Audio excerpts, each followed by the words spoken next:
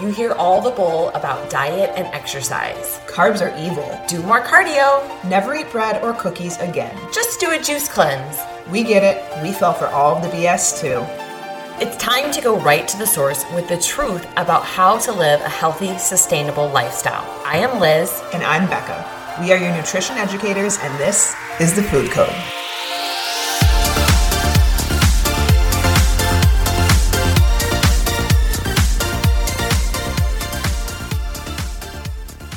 All right, we are back and we're talking about digestion today. Oh, it's such a good one. I think that this is important because a lot of people have skewed thoughts of what's normal with digestion. And pooping? And pooping. And we talk about pooping. All of our clients, like I ask, actually all of the lead calls, like all of the people that I'm not even working with yet, poop is usually one of the questions. Like, Are you pooping daily? Because I think a lot of people, one, either don't pay attention to it.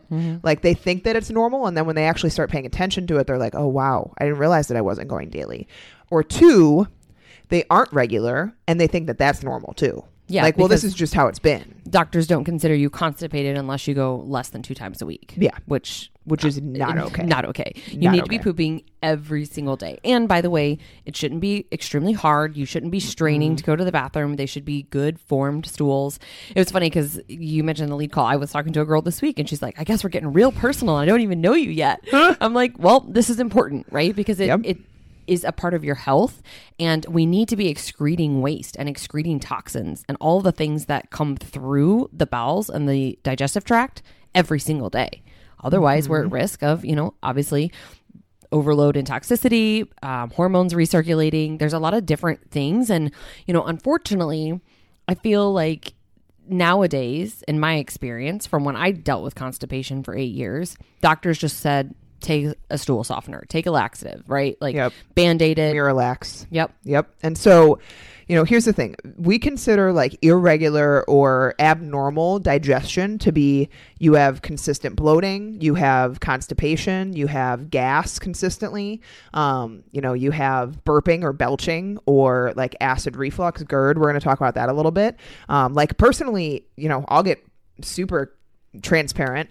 When I was really competitive with CrossFit, I was doing whey protein with Gatorade powder during my workouts, and I was farting all the time. It was so bad, and it was like bad smelling, and I didn't realize it was because of the whey that I was taking. One of the whey proteins that I was taking at the time was obviously not agreeing with my system. I thought it was just like normal. I was like, well, this is what I was told to do. My coach told me to take Gatorade powder and protein, and that's what I needed to do to fuel my sessions. But like, I didn't realize that what I was dealing with was extremely abnormal. And also, like anyone that's had smelly farts, you don't want to be that person. Like, you don't want to be like subconscious or like conscious of like, oh, everyone else smells that probably. Like, and so, these things are not normal. And sadly, digestive problems have like kind of reached epidemic levels in the US and elsewhere. Like, so here's some quick stats. Irritable bowel syndrome, IBS, affects between 10 and 15% of the population. I would say probably even more because most of it's undiagnosed. Yep. Irritable bowel syndrome is unfortunately also kind of like a catch-all for doctors if they don't know the true cause of what's causing your symptoms. Can't figure it out. IBS is the second leading cause of missed work days behind the common cold. 60% of adults in the U.S. experience symptoms of GERD, acid reflux. 60%, guys. That is over half the population. And Nexium, an acid-suppressing drug prescribed for GERD, generates more sales revenue than any other drug except Lipitor, which is a statin for cholesterol. It's crazy. And honestly, we talk with people all the time who have been on, prescription drugs for that should be temporary for years for GERD or acid reflux, right? Or heartburn and things like that. Like, I always ask them, has your doctor ever told you this should be, a temporary relief and you need to look further? And they're like, well, they mentioned it, but they haven't taken me off of it in 8 years. And I'm like, okay, so clearly they're not paying attention to... Clearly they don't care. Yeah. They don't care. And like, here's the thing. We now know obviously that the health of the gut, hopefully, and we're going to talk about gut health in another podcast coming up very soon in the next week, but gut health is critical to overall health. And that an unhealthy gut and digestive system doesn't just cause digestive stress. It contributes to everything. Obesity, diabetes, autoimmune conditions, skin disorders. Like, we aren't going to get too much into it today because we're going to talk about it more elsewhere, but we need to understand that an unhealthy digestive system is impacting everything. Yep. It's impacting everything. And we'll talk about that a little bit. But like we have talked about before, the importance of going to the bathroom every day. And when we don't go daily or have trouble going daily with ease, this then leads to the body struggling to remove excess hormones, excess toxins. And it not only doesn't remove them, it recirculates them, guys. It recirculates them back into the bloodstream, and it actually transforms them into more harmful forms. So like this is a big problem with estrogen. So this can lead to excess estrogen levels and estrogen dominance in women, which comes with a whole host of other issues, like people that gain weight uncontrollably, people that struggle to lose weight, horrible PMS or period symptoms, skin breakouts and skin rashes, like eczema, stuff like that. All of these things can come back to, we aren't going to the bathroom every day. There's digestive systems issues. Yeah. And I think, this is why it's such a big topic for us with our clients as we, first start working with them, because there's a lot of big dominoes that are overlooked because everyone thinks with nutrition, if I just get my macros in line or I just get into a calorie deficit, that's all that matters.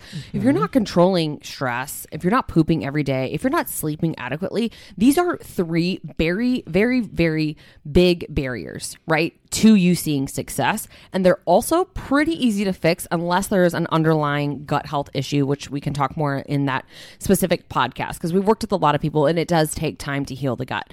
But your gut is your second brain, right? There's the gut brain axis. There's a lot of research against, how important your gut health is. And so even if you're not having trouble going to the bathroom daily, but you are dealing with bloating, gas, or burping, right? All of those things tells us that there's something going on. Usually it's in your digestive tract, which is made of multiple parts. And that means that there's stress, there's inflammation, you're not breaking down and absorbing your food into usable forms, so nutrients, vitamins, etc., right? And so we need to make sure that we're supporting your gut either with digestive enzymes, other supplements, looking at the quality of food, because there are some vegetables that will cause you to, have gas or like, a rumbly stomach, upset stomach, not just, kind of the big heavy hitters of like whey protein and some of those things. So what can we do? Well, there's a lot of things that we can do. And this is why with our gut health questionnaire, we kind of dive really deep into each, part of the digestive tract because we want to see like, where's the root cause coming from? I'm not looking to Band-Aid symptoms. I'm looking to find cause of symptoms, right? Yep. And unfortunately, when you, go on Google, they're not looking you as an individual. They're not looking at your diet history, your health profile, all of these things. What they're doing is selling you supplements, right? Probiotics, stomach ease teas, laxative, Metamucil, fiber supplements, right? Digestive enzymes, which are ones that we actually really like. And we'll talk about those, more towards the end. But it even goes further than that. Like we need to look at, are you hydrating enough? Are you eating quality of foods? Are you eating, certain foods that maybe you're intolerant to? Right? Like when we talk about inflammation in the body, we can continue to develop further food sensitivities and intolerances if we're constantly stressing the gut by eating shitty food.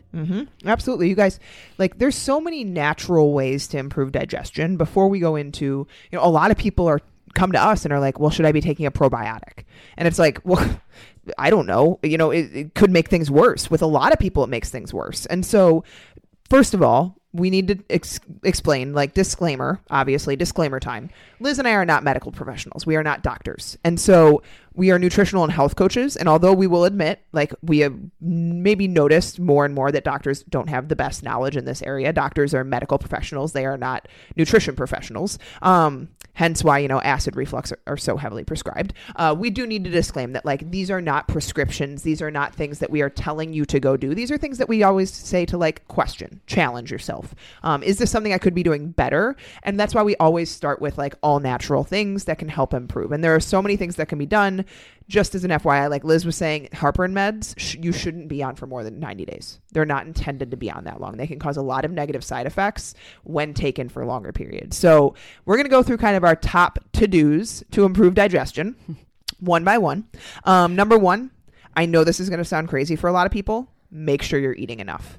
And I would say this is much more so to bloating and constipation. Like if you are not going to the bathroom regularly, and this is individualized for everyone, obviously. Like if you aren't eating enough, your metabolism slows down, which means your digestive system slows down. You won't process food as well. You often find yourself constipated, not going every day. This is one of the biggest things that fixes this for a lot of people. I have actually lost count of how many people come to us. We start working with them one-on-one. They tell us for, decades, they have not gone to the bathroom every day. They've been constipated. They maybe go every other day, every few days. We start eating more without doing anything else. We start eating more consistently. They start going every day. Yep. The more adequately we eat, the more we are able to get adequate nourishment for our bodies as well. With too little of food, we decrease the amounts of vitamins, the amounts of nutrients, and all of those things help us metabolize food, guys. Yep. So if you don't know if you're eating enough, simple things to do on your own. 1, tdeecalculator.net, MyFitnessPal. Track your food for a day or two. Go to tdeecalculator.net. Figure out your maintenance calories. Are you close? Yeah, because a lot of people who come to us, they've been under eating for a long period of time, right? Because they're on this never ending hamster wheel of trying to lose weight, and they're only looking at calories, and they keep thinking, that's why we created metabolic prehab. It's what we do with our Evolve program. Like you keep thinking that the answer is less and less and less. And really your body is craving nourishment and it's craving more. And that's a large part of why you're experiencing some of these symptoms. So the second thing here is hydration. So making sure that you are drinking enough water every single day. So water can help constipation. Obviously, it's adequate water intake, will soften the stool and make it easier to pass. However, if you suffer from acid reflux or GERD, avoid consuming liquid during your meal time. Okay. So what we see a lot of times is that clients that we work with one-on-one, we will give them a couple of things to take as a supplement prior to consuming their meals, especially if it's going to be something that, they know kind of triggers them to help offset, some of that acid from coming back up. But it can be problematic because it dilutes your concentration of stomach acid. And so that's the main reason. So, there's a lot of different controversy out there just in general about nutrient absorption and drinking large amounts of fluids with your meals. So what we generally say is like 10 or 15 minutes before, you can have your fluids or whatever, but, sit and enjoy your meal, have a couple of sips, but you shouldn't be downing 60 ounces of water, while you're eating your food for lunch. So a lot of people are like, well, it helps keep me full. Okay, well, then we should probably be eating more food if we're trying to use water to keep ourselves full, guys. It's a miserable life to live. Okay, I'm going to go into number 3 here really quickly. So time between meals. So this is really important as far as improving motility. So we recommend about 3 to 4 hours between meals if possible, right? Especially if you're struggling with bloating, gas, burping, or going to the bathroom regularly, because it helps improve that motility. And so the biggest thing here is when we continuously eat throughout the day and we have, just food coming in every couple of hours, we shut off that ability for our brain to push food down and out, which is motility. How many times your muscles within the digestive system work to push down food through your digestive tract. So it should be happening anywhere between 11 and 13 times a day. The brain is signaling that through your central nervous system and your vagus nerve. But when we have so much food, constantly sitting in the stomach, or we're constantly eating, that decreases the amount of motility and increases the time that food will sit and stay in your digestive tract. So, when we're looking at our clients as individuals, we're also looking for trends. And so it's a lot easier for me if they say, hey, I felt really bloated and gassy after this meal, to go back and correlate what foods could be causing that bloating and the gas, right? If I had 3 cups of broccoli at lunchtime today and I was bloated and gassy later in the afternoon, well, it's probably the broccoli and we can talk about that more too, but if they're constantly eating and I see like 85 different snacks in their food log, I have no idea when you ate those. I don't know, what the repercussions were of some of those things. And so it can just help kind of spacing out your meals to let your body have a break from breaking down and absorbing food. Yep. So number 4 is removing potential foods. And there are a ton of different diets out there, guys, and they're recommended for different types of digestive disorders. So totally depends on the person here. There's GERD, colitis, Crohn's, IBD, IBS, all of them are different in nature and all of them may respond differently to different things. So, but here, why is it important to remove foods? That's the question we have to ask. Certain foods are triggers for a stressed out digestive system.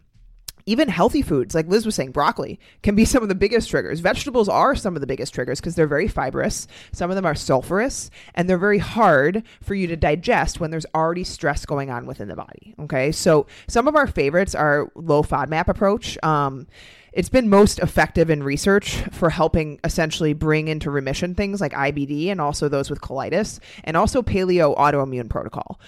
So it's very restrictive. That's the hard thing. And this is, we don't like going down this route with people unless we feel it very necessary in terms of we've been consistent with intake, we've balanced intake, we're doing mostly whole and, unprocessed quality foods, and they're still experiencing digestive system issues. That's when we might go down the route of, implementing a more specific diet. But why is this helpful? So here's the thing. FODMAPs in particular are a group of fermentable carbohydrates. Okay. They're notorious for causing common digestive issues like bloating, gas, stomach pain, diarrhea, and constipation in those who are sensitive to them. So, for GERD, it's recommended actually to remove gluten and utilize a bit of a lower carb approach because a high carbohydrate diet actually promotes bacterial overgrowth in the gut.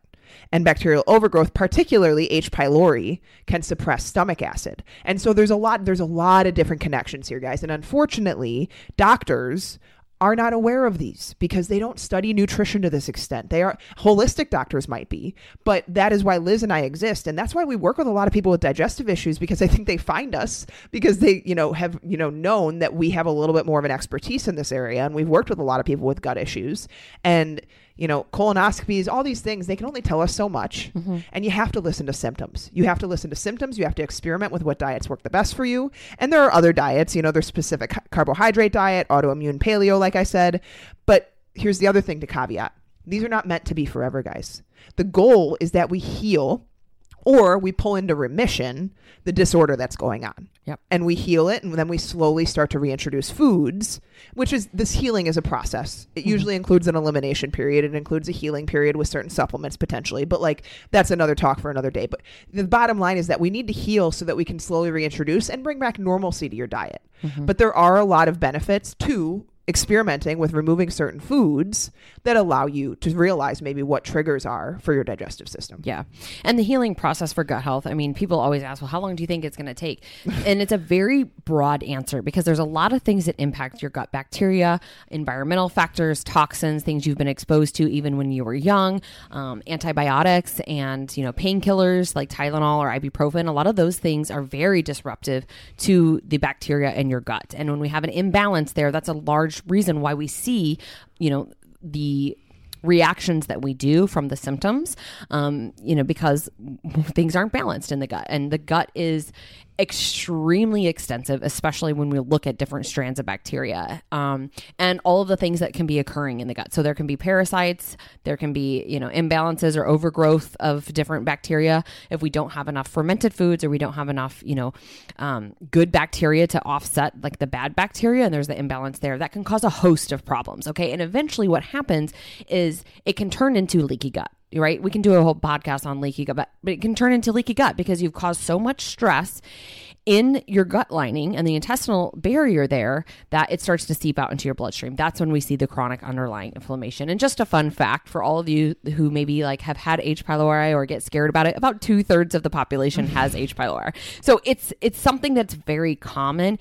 What we're talking about here is that these symptoms speak louder than maybe what your stool sample says or your, blood work might say, because there can be a million ways to test for gut dysbiosis and kind of see what's going on in the gut. So that's a very extensive thing, and you need to honestly work with, a holistic doctor.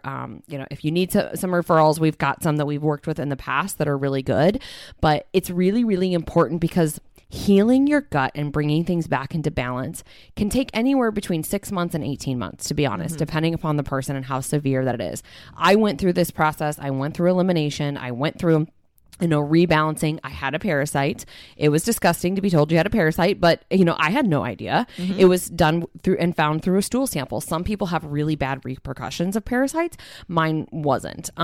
So I think it's just really important that you don't ignore these signs and symptoms because they can turn into autoimmune conditions. And that is where you need to take it seriously. Like, You got to poop every day. So continuing down this path, I went on a tangent there. We're going to number 5. So kind of to piggyback off of what Becca was just talking about, like these specific diets, what you also need to do is keep a food journal, okay? And try to take notes of the days that you do go to the bathroom and the days that you don't. What time did you go? How was your stool? Was it well formed? Was it weird colors, right? Was it like pebbles? Was there oily film on the top? Like there's, you guys, poop tells us a lot of freaking stuff about our digestion. A lot. How does stress impact you? Do you notice that you skip if you don't go? Becca and I talk about this all the time. Like if I'm going out to her house or she's coming out here, most of us don't go that morning because you're just not sitting in the relaxed state like the way that I do. If I'm home, I get my workout, I grab my coffee, I sit down to start work. I have that time from the signal that I'm like sitting, that motility push, I feel it, I'm able to go to the restroom.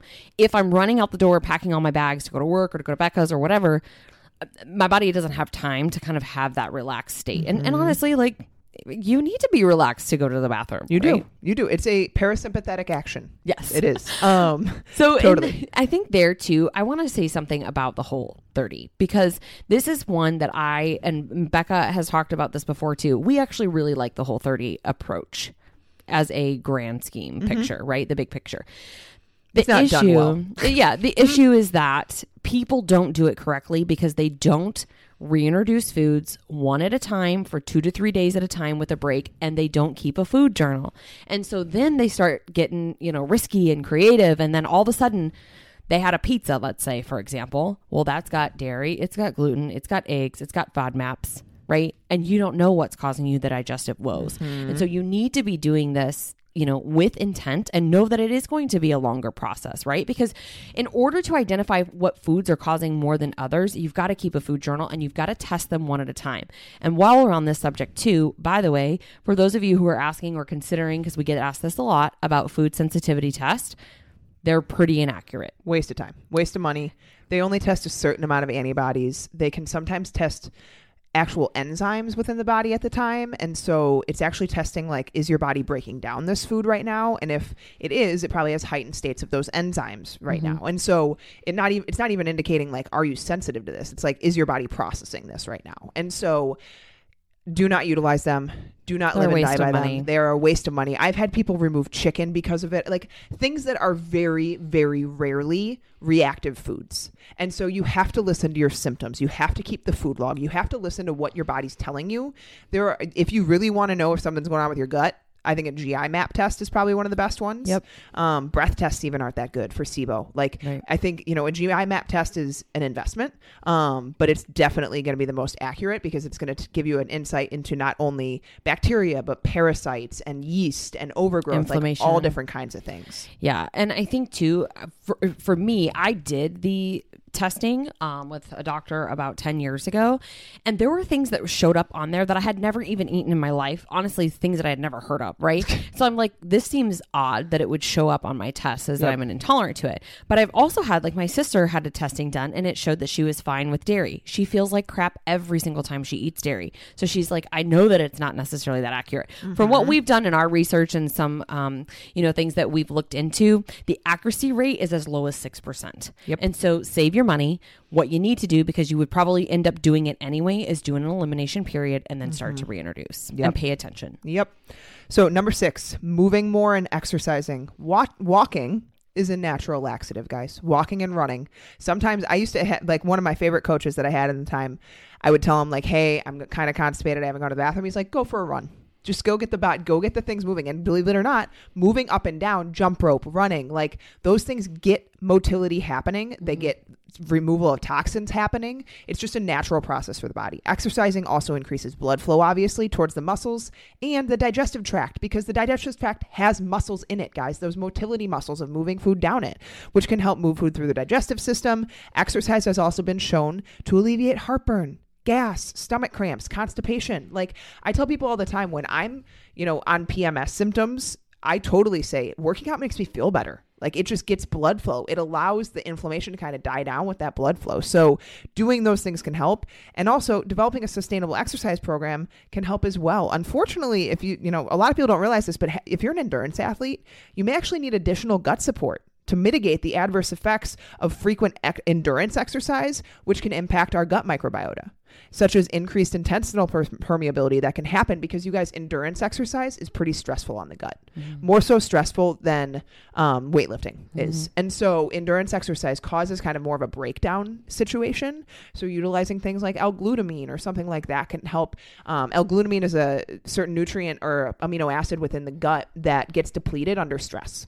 And our gut is one of the largest stores of L-glutamine. So it gets depleted quickly. And so repairing the gut lining, L-glutamine is a big part of what we utilize. I'm excited to start taking it. I just ordered some this week because I got a lecture from Art that I stopped taking it. And I can definitely feel the difference, especially in high stress times. Like, I think, yes, of course, if you're an endurance athlete for sure, but even just as an individual in high stress times, take some L-glutamine before you go to bed and can also help. So we want to wrap this up here with some supplements. And we're going to speak specifically about ones that we use with most of our clients that are all very safe. We are going to briefly touch on those of you that don't have a gallbladder and a different type that you need to be taking. But number one here is digestive enzymes. So our body naturally produces digestive enzymes. However, as we age with inflammation, with toxicity, right, chronic levels of inflammation or just high stress times, digestive enzyme production is not as high as it normally is. And so what happens is the digestive enzymes actually help us break down, digest, and absorb protein, carbs, and fats. So my personal favorites, and I've been taking them for a while, I swear by them. I can always tell if I don't take them, is the first form digestive enzymes. Those are hands down my favorite of the ones that I have tried. I've also tried, and I believe, Becca, this was a recommendation you gave me a long time ago, digestive bitters. So digestive bitters are going to be in a liquid form for those of you who maybe can't take, pills or don't like to take pills. This can be put under your tongue as a dropper. There's also sprays. They don't taste great, guys. They don't. So that's why I don't take them. Spray real fast. Drink some water. You'll be okay. Those are a great alternative for people that either can't do gelatin or pill form stuff. But I'm the same way as Liz. I notice a huge difference when I don't take them. I do the now super enzymes with HCl. And so HCl can be helpful. HCl is hydrochloric acid. And so like essentially what it can help with is that it can help with people that struggle in terms of acid reflux or people that have low stomach acid. This is actually part of our gut health questionnaire. A lot of times people don't realize like acid reflux can also be low stomach acid. It could be not enough stomach acid. A lot of people just default to thinking it's too much. It can actually be low stomach acid, which is a lot of times very likely for people. And so the HCl can help kind of calm that situation. And it tends to be pretty safe. If you experience negative side effects, you can totally, like the first form one doesn't have HCl in it. But it's an alternative and it's a little bit cheaper than the first form ones. I find I have to take two because they're a little bit lower in dosage. Yeah. And then I think the other piece about the now super enzymes is they also have something called ox bile in them. So really good for those of you who do not have a gallbladder. You need to be on ox bile.